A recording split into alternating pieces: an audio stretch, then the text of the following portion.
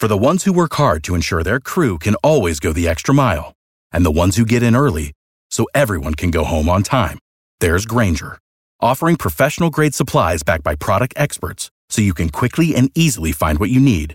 Plus, you can count on access to a committed team ready to go the extra mile for you. Call, click Grainger.com, or just stop by. Grainger, for the ones who get it done.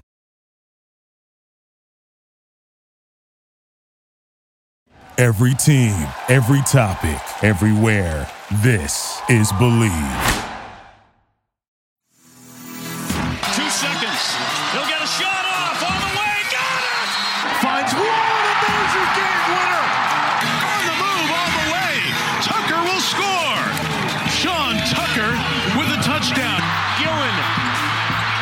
Got it! Syracuse win! Are you serious?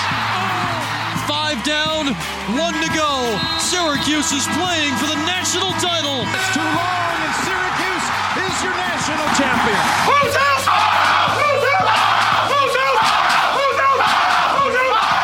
What's up, Syracuse fans? It's Mike McAllister from AllSyracuse.com, part of the Sports Illustrated Network, with episode 37 of the Believe in Syracuse podcast presented by Bet Online and Hoffman Sausage Company. I am here with Kyle F. to talk about pain, and more pain.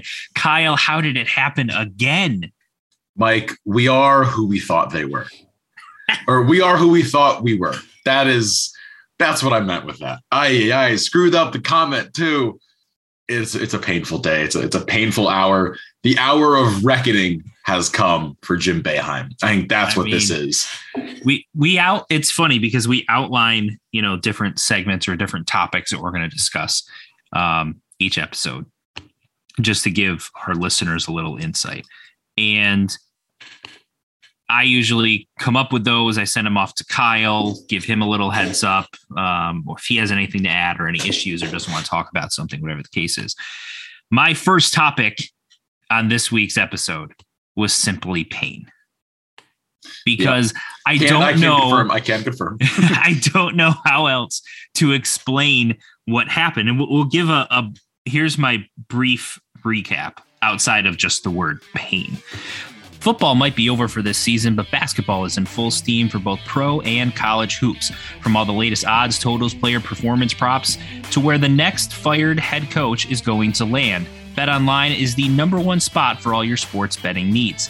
Head over to the website or use your mobile devices to sign up today and receive your 50% welcome bonus on your first deposit. Just use the promo code BLEAV, BLEAV, to get started. And it's not just basketball. BetOnline is your source for hockey, boxing, and UFC odds right to the Olympic coverage is the best in the business. From sports right down to your favorite Vegas casino games, BetOnline is your #1 online wagering destination. BetOnline, the fastest and easiest way to wager on all your favorite sports and play your favorite games. BetOnline, where the game starts. Syracuse controlled 95% of the game. They were the better team for 95% of the game. Then the final minute happened. Syracuse had a 10-point lead with 2 minutes to go. They had a 7-point lead with 1:10 to go, a 5-point lead with 1 minute to go. And then they turned it over 3 times in the final minute. Complete and utter catastrophe, collapse of epic proportions. Miami scores multiple times, cuts the lead down to 1. Cole Swider has the ball with under 30 seconds to go. There's no shot clock. So essentially, Miami, in most situations, most teams foul right away to try to prolong the game. Miami said, screw that. We're going to keep trying to pressure and go for the steal, even though the ball had gotten past half court. Yep. And Cole Swider fumbles the ball. And Charlie Moore picks it up for Miami, races down the other end of the court. Buddy Boeheim, with a very smart play, fouls him before the shot. And so therefore he gets a 1-and-1 instead of a 2-shot foul. At least initially that looked like a smart play. Ended up being, you would have rather have had that be in the act of shooting. And here's why. Moore misses the first free throw. And because it's a 1-and-1, the ball is live. Miami gets the rebound as Jordan Miller gets it over John Bolajak. and lays it in for what would prove to be the game-winning bucket. Had that been a 2-shot foul, the miss would have been a dead ball. He comes up and takes his second free throw, and he's a good free throw shooter, likely hits the second one. Now you're tied with about 15 seconds to go, and Syracuse can call timeout and hold for the last shot of the game. Completely different scenario. So what initially looked like a smart play ends up coming back to bite him in the butt. Now, if Syracuse had rebounded the ball, then you pretty much have complete control again. And even despite all the craziness, you're probably going to escape with a win or at worst in overtime. Instead, the craziness continued. And then Joe Girard races down the other end of the court, throws up a wild shot, misses. Instead of trying to find Buddy or Cole or somebody else, he tried to play hero ball. The shot misses. Miami gets fouled. They make 2 free throws. Jimmy Boeheim actually had a decent look at a 3 at the buzzer that would have tied it, and he misses. Syracuse loses. As we said, pain. Syracuse was up by 18 at one point in this game, just like they were the first time they played. They dominated the game. They out-rebounded Miami. They made 8 more threes than Miami, 7 more free throws than Miami. Only turned it over one more time despite those late game situations. Almost everything went Syracuse's way, except interior defense in the second half was terrible. And even with that, with Miami shooting 63% in the second half, scoring 49 points in the second half, Syracuse had a lead in the final minute and should have been able to close that out without much drama. Mm-hmm. Mike, do you remember what we discussed in the first couple episodes of us talking basketball this season? Do you remember what the main note was from those Syracuse games and kind of how the game went from first half to second half? Yes, I remember talking specifically about how Syracuse was so much better in the first half, defensively, offensively, and then in the second half, it went completely the other way. Yes. Well, in this game, we outscored them by 11 in the first, and then they outscored us by 14 in the second. And to quote the late Johnny Cash, you can run on for a long time, but sooner or later, God will cut you down, a.k.a. the bill comes due. For this Syracuse team, the problem we'd had most of the season, the thing that we had talked about for the first half, it was there. The problem was there. And finally, for this Cuse team, the bill came due. And this was the game where it happens, where we had said going into that last game, that last stretch of games, Notre Dame, Duke, UNC, Miami was the one we could win, and we should win. But the big but is this Syracuse team has had problems all year. And we put off a lot of those things, and we kind of pushed them to the side because we started playing really well. But those problems still existed. And they existed, especially when you were without Samir Torrance, Jesse Edwards, Benny Williams. That is especially when that problem arises. And finally, the bill came due for Cuse, came due for Jim Boeheim, it came due for the fan base, because we've been really lucky to have really good teams for quite a long time. It's been really nice. But this was the year that the pyramid collapsed. It's finally when the Jim Boeheim is the greatest coach ever and nothing's better than it. It finally caved in. And I'm not that I'm not mad. We should have expected it at some point. We were on a pedestal and we thought we were untouchable as Cuse fans. Nope, not the case. It's just pain. Utter pain. And the same issues that plagued Syracuse all season were exactly why they collapsed in the final minute. It was the lack of being able to face pressure, full court pressure. Now, in fairness, Miami did pressure Syracuse most of the second half. And Syracuse largely broke the press without much of an issue, got into their offense, etc. Syracuse struggled to shoot inside the arc all game. They were just 4 for 19 from 2 in the second half.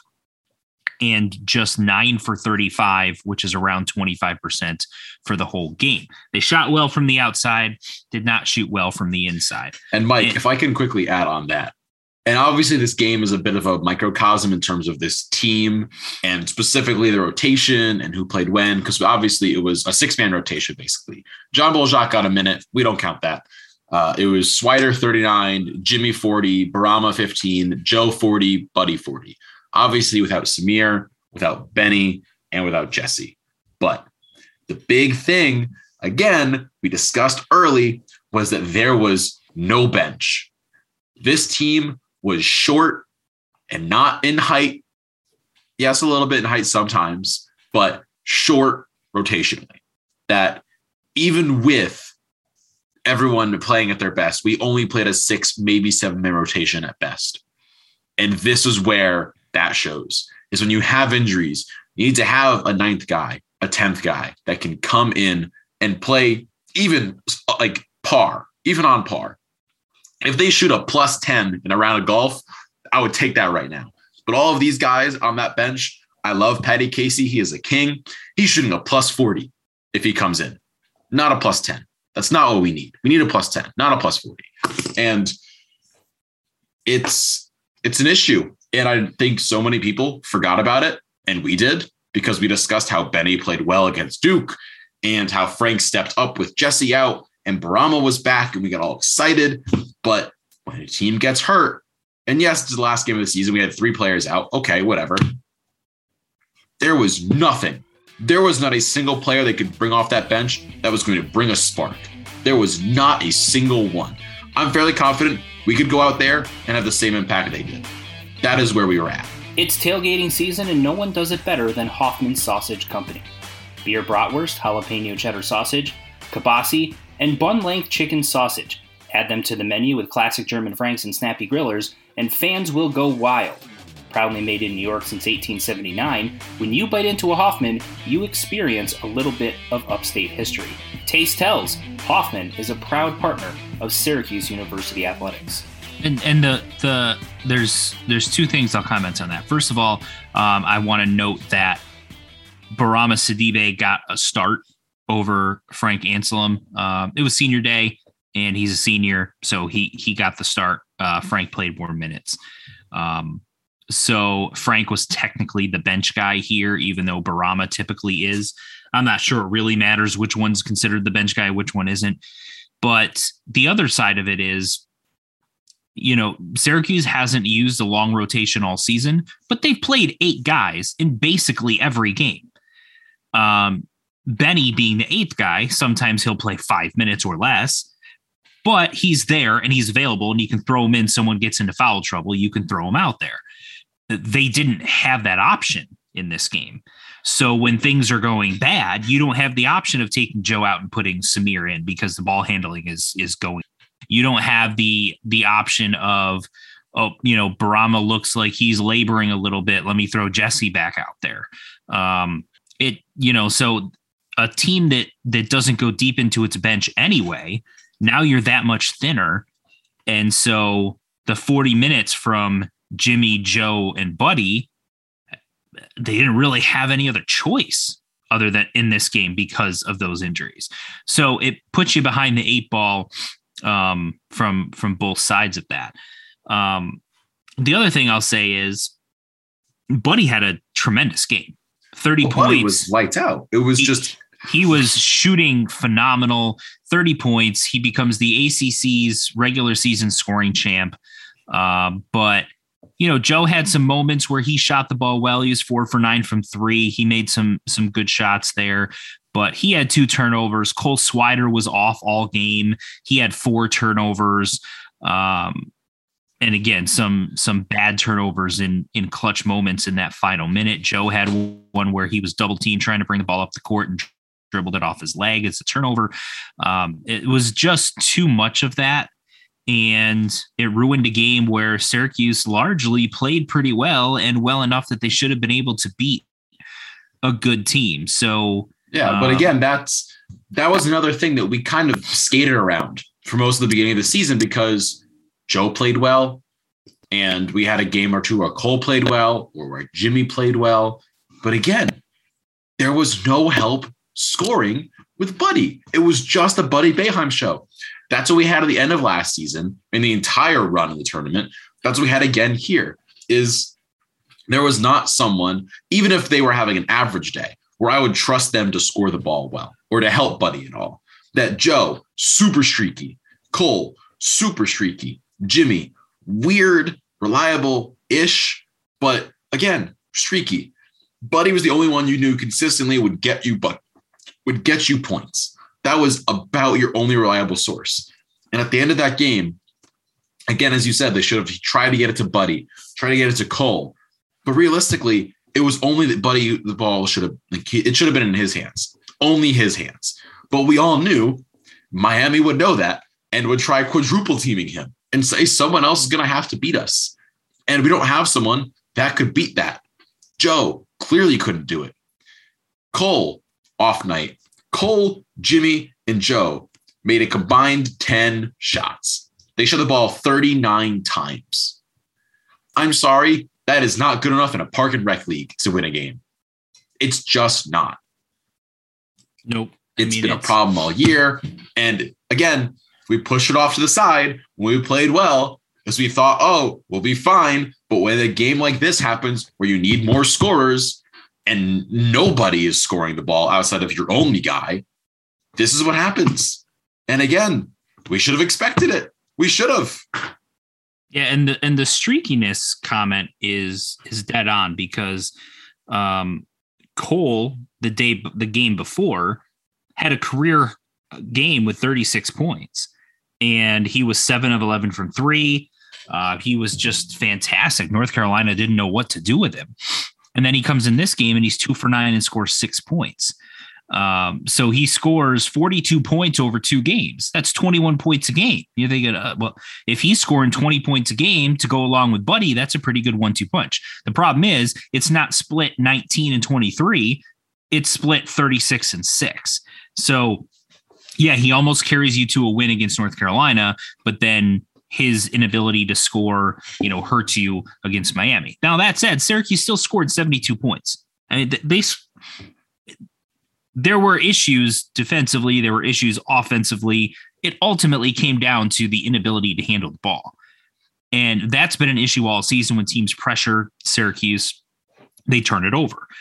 And then rebounding has been a large issue for different stretches of the season. And while Syracuse out-rebounded Miami overall in this game, it was a critical inability to box out on a missed free throw that instead of getting a rebound, being able to go to the free throw line, to hit a couple free throws, put yourself up 3 with 10 seconds to go, and you feel like at worst you're going to overtime in that scenario, because of your inability to box out, they get a rebound, an easy putback, and now they're in the lead and everything is just unraveling. So all of those things come back to bite Syracuse in the butt. And here's what the end result is. The reality is, instead of figuring out a way, despite perhaps the worst season or what is the worst season of the Jim Boeheim era, and still figuring out a way to get to a winning record because you beat Miami, you're 1 game over 500. You beat Florida State, you're 2 games over 500, Florida State in the ACC tournament. Then you lose to Duke, which everyone expects. You're 1 game over 500. There's been some suggestion that Syracuse might not accept a postseason berth, even in the NIT. So your streak is preserved and everything's all good. Instead, now you have to beat Florida State and Duke just to have a 500 season, because you could lose the next game. You would then have to beat Florida State, Duke, and whoever your next opponent would be in order to guarantee a winning season. So there's the discussion has been there all season on Syracuse and getting to preserving that winning season streak. And is this going to be the first losing season that Boeheim's ever had? After that game, it's smacked everyone right in the face that, yep, that's exactly where we're at. Even those that have said, nope, they'll figure it out. Those that have said, I think that's where it's going to end up. Now it's reality. It's here. And on top of that, it's when he's got both of his sons on the team, which makes it even worse. It was and I'll tell horrible. you this. I'll tell you this before I let Kyle jump in here, which is I was at the game. I covered the game. I went into the locker room after the game. I've been into locker rooms after Syracuse has lost NCAA tournament games. Those are not fun. Players are dejected. It almost feels like you don't belong in there. Like you should just let them have their space. This felt way worse than that. This was now I have not been to a Final Four NCAA or championship game loss, but I have been to NCAA tournament losses and conference tournament losses. This felt worse than that. It just the vibe in the locker room, the feeling. I mean, the players just had this look of they just did not understand what had just happened. Cole Swider has been unbelievably professional all season with answering questions, and he takes the hard questions and he gives you thoughtful answers. And he was giving you 2 or 3 word answers and then stopped talking as he just did, lost for words. Buddy was clearly extremely frustrated, understandably so. Same with Jimmy. And even Coach Boeheim looked more agitated than normal during the post-game press conference. It was just a strange vibe in there afterwards. And just, I think the reality of all of that, all of those things that we just talked about was setting in with them as well. It was. And normally, at least when you get to the Final Four or the tournament, at least you can have some sense of we made it here. Not everyone gets to at least say they made it here. But when you're in the season and you go 15-16, anyone could be there, realistically. Any team in the NCAA could be where you are right now. You're not special. You didn't do anything. There was a sense of safety amongst the Cuse team. I feel like at some point in this season, this team felt like we'll figure it out. We'll be fine. We'll win enough games. We'll get to the tournament. We always do that. And even if we miss out, we'll miss out by, we were on the bubble and we were the last 4 out or first 4 out or whatever. Some Joe Lunardi number that disrespected us in some way. One of those things where, we were there. We were right there. We almost had it. This season, no, that was not the case whatsoever. I mean, we honestly were just horrendous. And that's putting it lightly, is I have not seen a team play this poorly at all.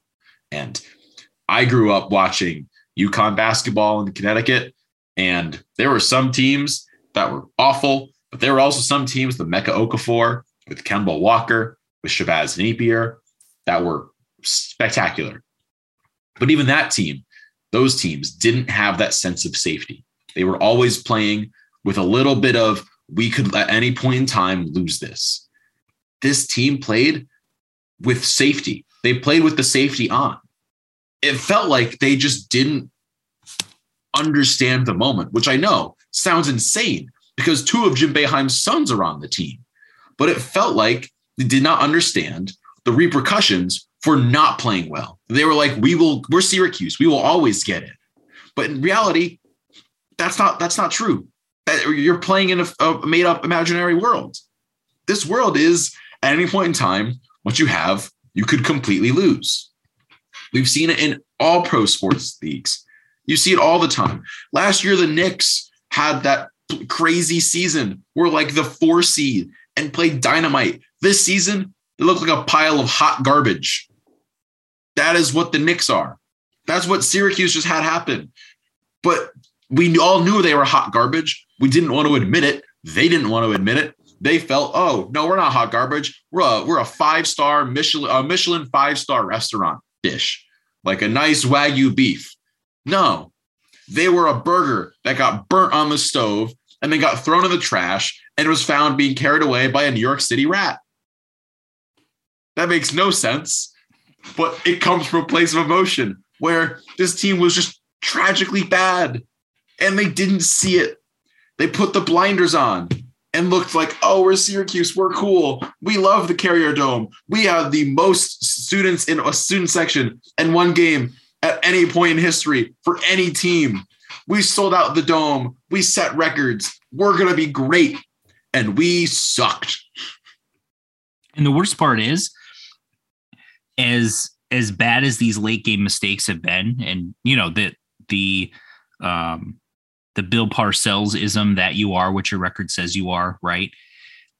But if you look back at several of these losses, both Miami games, the first Wake game, the Virginia game, the North Carolina game, there's 6-7-ish games that Syracuse was right there down the stretch of games and made a couple of bad plays in the final minutes to not earn those wins. Then you look at Pittsburgh, at Georgetown, at Colgate at home. 3 bad teams that Syracuse is better than, even though the Syracuse isn't very good. And you had double-digit leads on all of those teams and lost to each of them. So now you're up to about 10 games. 10 games that you could argue that Syracuse perhaps should have won. If you take the 3 where they ended up losing to the bad teams out of it, and just look at the other 7. If Syracuse even goes 3-4, 4-3, if they go 4-3 in those 7 instead of essentially 0-7, right? Then instead of 15-16, they are 19-12, if I'm doing that correctly. I believe that's correct. So take 4 losses away, gives you 12. Add 4 wins, gets you to 19. So you're 19-12. Now, that's still probably not a team that's in the tournament because Syracuse's resume and with those 3 losses and everything else. But you're at least going to be in somewhat of the discussion because you're Syracuse. And 19-12, while disappointing, is still a lot better than 15-16. Now, you take that 19-12 and say you don't find a way to fumble over yourself and lose double-digit leads to 3 teams that you should beat handily, and you're 22-9. Now you're right in the tournament. Right. So, yeah, this is a bad season and you are what your record says you are, but it's slightly misleading because of the way that those games turned out. But that's also where some of these flaws that we've discussed, that's where they come back to bite you, and they are highlighted exponentially because in late game situations, teams are going to try to force you to do the things that you're not good at. And that's exactly what happened in this Miami game. That said, I want to turn our attention to the ACC tournament and Syracuse's first game against Florida State. Could be their only game. We don't know that yet. But the one thing I'll say about this game is both Syracuse-Florida State games were close. Both games, Syracuse had opportunities to win. In the first game, they made plays down the stretch. In the second game, they did not. Each team won on the other's home floor. Now you're playing in a neutral court. Here's the difference. Florida State's been playing well lately. Syracuse actually has been playing well the last 2 games as well. If you look at the last 4 and even the last 5 and you remove the Duke game, Syracuse actually has been playing pretty well. They should have won at North Carolina. They had an opportunity to win against Notre Dame. Even if you remove the first 20 points of the Duke game, we played well. Right. That was 31-9 before you could even blink. And from that point on, remove that scoreline difference. That is a 22-point difference. Get rid of that. We lose by like 3 or 4. I mean, if Syracuse does find a way to beat Florida State, I really think that the ACC should start off Syracuse up 25. Let's see if Duke is that good. Now let's see a win. Whatever the over, whatever the plus minus is, we should start with the plus. Like we should automatically be given that number, whether it be 74, like I think it should be, or whether it be 2, we should start with that number. Let's make it interesting, right? Why not? So anyway, this game fascinates me as far as the mental aspect of how Syracuse approaches this, because all season we can discuss all the flaws of this team. They've given you everything they've had every game. Mentally, they have bounced back extremely well every game, every crushing defeat, every late game collapse. They have bounced back and turned it around and pretended it didn't happen and given you everything they had again the next game. This feels a little bit different than like the first time that they lost a big lead against Miami, or the first Wake game when they couldn't inbound the ball, or what happened at the end of the North Carolina game. This felt a little bit different in that, would it really surprise anyone if Syracuse showed up to the ACC tournament game against Florida State and was just flat because they're still recovering from that emotional loss, with all of the pomp and circumstance of it being Buddy and Jimmy's final game in the Dome? They control the whole game and lose in that fashion. Would it really be that stunning if they couldn't mentally bounce back from that and Florida State runs them off out of the gym? I don't think that would really stun anyone. On the flip side of that, it's in the Barclays Center in Brooklyn. That's not too far from here, from Syracuse, as we know.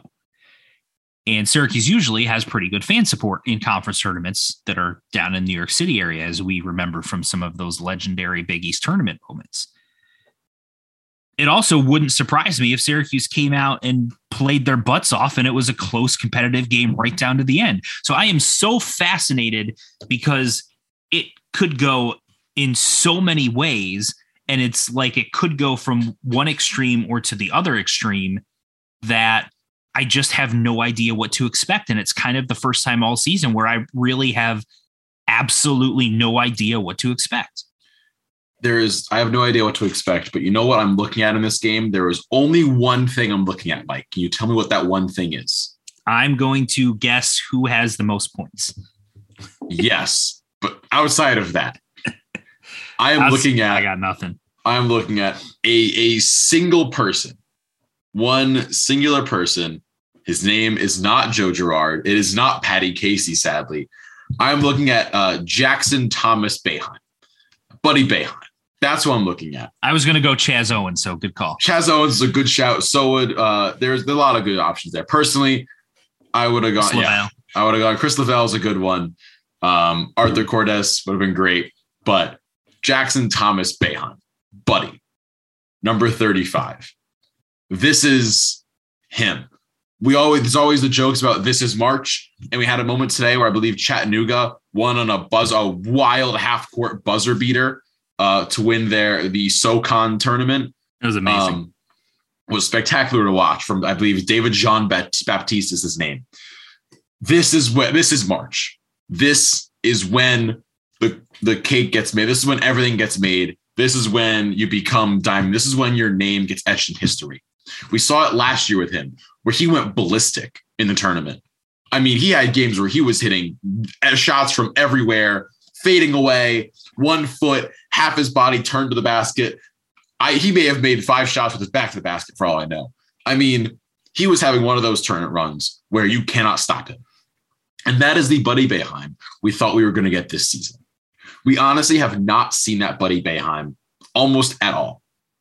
In terms of his game log, the most points he scored, I believe, this season were 30. He scored 30 twice, I believe. He scored it, obviously, against Miami. He put up a cool 30 against, I believe, Wake. Yes, it was Wake in the Dome. Yes. And that's it. In all honesty, in the best way possible, I kind of expected more from him. In the tournament last year alone against UVA, he put up 31. Against San Diego State, he put up 30. I kind of lean towards I would want a big game from him. I want a game where he drops 30 something, even if it's the last game of his career. He went out with a 30 piece in the Dome. That's great. I want a 35 piece in the Barclays Center. That is what I'm looking at. Is this game, in all honesty, the best way possible? And you can shout at me, Syracuse fans, if you're listening this far into the episode. I don't care if we're going to lose right now. That's where I'm at. I think we deserve to lose for how we've played. But the one thing I want is for this kid to go out on top, because he has been a stud for us. He has not gotten the praise he has, or he's deserved throughout the nation when in his college career. He has not gotten the praise he deserves. And this is the game where I want to see it. I want to see it here. I want to see it Thursday against Duke.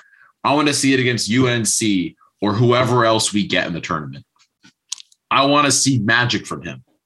Even if we don't get to the NCAA tournament itself, even though crack that 68 team pool, if we don't do it, cool, whatever.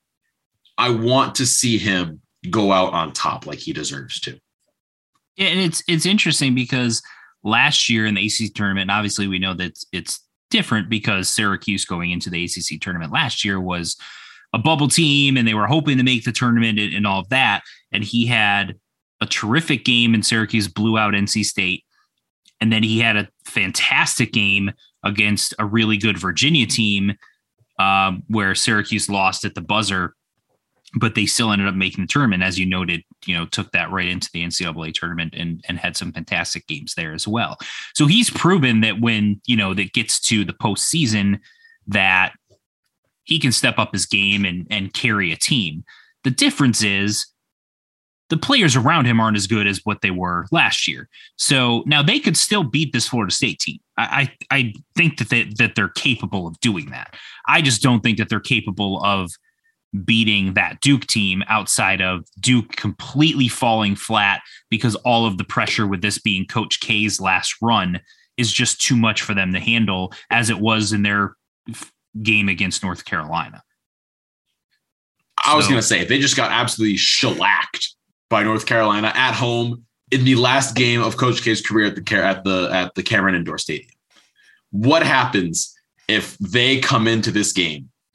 They go in against Syracuse in, I'm just quickly checking here to make sure, their first game after that one, and they get absolutely hammered by Syracuse. What if Buddy makes, I don't know, say we go up 9-0 or we go 6-0 up real quick? What happens then? Like, what would their confidence be? Like, I honestly wonder. Again, we discuss all the time. Like, I just said it earlier. This is March. This is the tournament. This is when, like, teams either swing heavily up or heavily down. You've seen teams that should be great 1 seeds collapse. We saw Virginia lose as a 1 seed to UMBCA 16 seed. Literally anything's possible at this point in time. I could honestly see Duke just collapsing. They lost at home in Coach K's final game at Cameron Indoor. If there's one game on the calendar you should win, it is that game. That is the only one they would care about. If they went 1-30 all season, but they won that game, that's all that would have mattered. But no, They lost that game. Absolutely. So we'll see how that goes. And then regardless, after the ACC tournament, we will drop another episode and look back on the season, look ahead to next year and all the questions to be answered in the off season. But just 3 quick notes before we wrap up this episode. Syracuse football got its first class of 2023 commitment in quarterback Lenora Sellers, who plays in South Carolina. He was committed to Virginia previously. And when Robert Anai and Jason Beck left the Virginia staff and came to Syracuse, Sellers decided to follow them and has recommitted to those coaches, but is now committed to Syracuse. A really nice get for Syracuse. For those that are into the rankings, he's basically looked at as a high 3-star prospect, sort of inching up close to that 4-star line on basically every recruiting service. So a really nice get for Syracuse. On the women's hockey front, the team has made its second NCAA tournament as they won the CHA regular season and the CHA postseason tournament, and that gave them an automatic berth. They will face Quinnipiac on Thursday, and if they win, they have the pleasure of getting the number 1 overall seed, Ohio State, at Ohio State. And the winner of that game would go to the Frozen Four. Mm-hmm. And might I say, Mike, for those who do not know who I am from Cheshire, Connecticut, which is about a 10-minute drive to the Quinnipiac campus. I grew up with Quinnipiac sports. And yes, it is Quinnipiac. That is how it is said. It's Quinnipiac Valley, Quinnipiac River, all of that fun jazz. It would please me so greatly to beat Quinnipiac in women's hockey. I cannot stress that enough. The People's United Center on top of the hill of Quinnipiac, on top of their Mount Carmel campus. Oh my! If we could beat that, oh, that would make me a happy camper. I don't know exactly how many they fit in there. I currently can't remember, but I'm fairly confident I've had more students in a class than they can put in that stadium. And that's not me disrespecting them.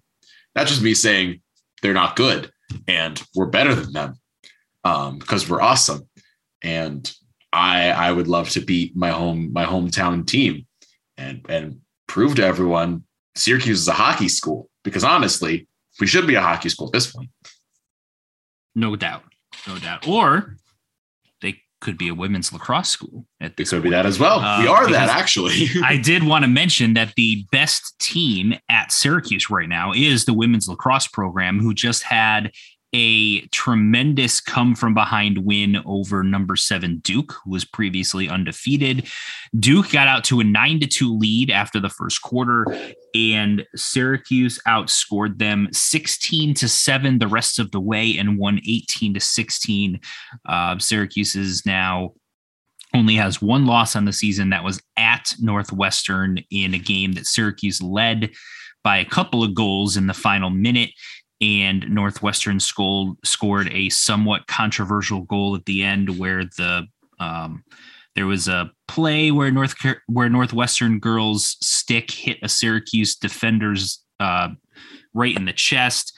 And instead of that being a foul on Northwestern, they called it on Syracuse. Northwestern ends up scoring and sending it in overtime, and then won in overtime. So a little controversy there, but Northwestern is a top 5 team. So no shame in losing that game on the road.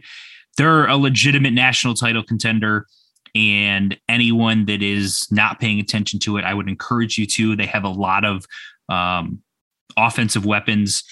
They can score like crazy. As I said, they just dropped 18 on the top 10 team. They're unbelievably talented. So they are clearly the best team up at Syracuse right now. So make sure that you check them out. That'll do it for episode 37 of the Believe in Syracuse podcast, presented by Bet Online and Hoffman Sausage Company. For Kyle F., I'm Mike McAllister, and we'll see you next time. Peace.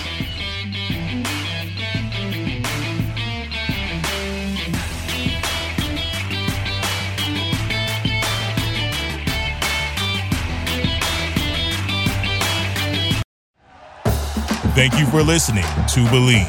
You can show support to your host by subscribing to the show and giving us a 5-star rating on your preferred platform. Check us out at Believe.com and search for BLEAV on YouTube.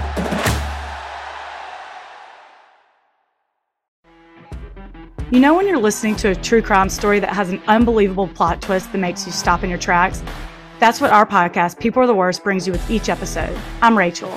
And I'm Rebecca. We're identical twins who love true crime cases that make you say, didn't see that coming, and we hate the people responsible for them. Listen to People Are the Worst now on Apple, Spotify, or wherever you get your podcasts.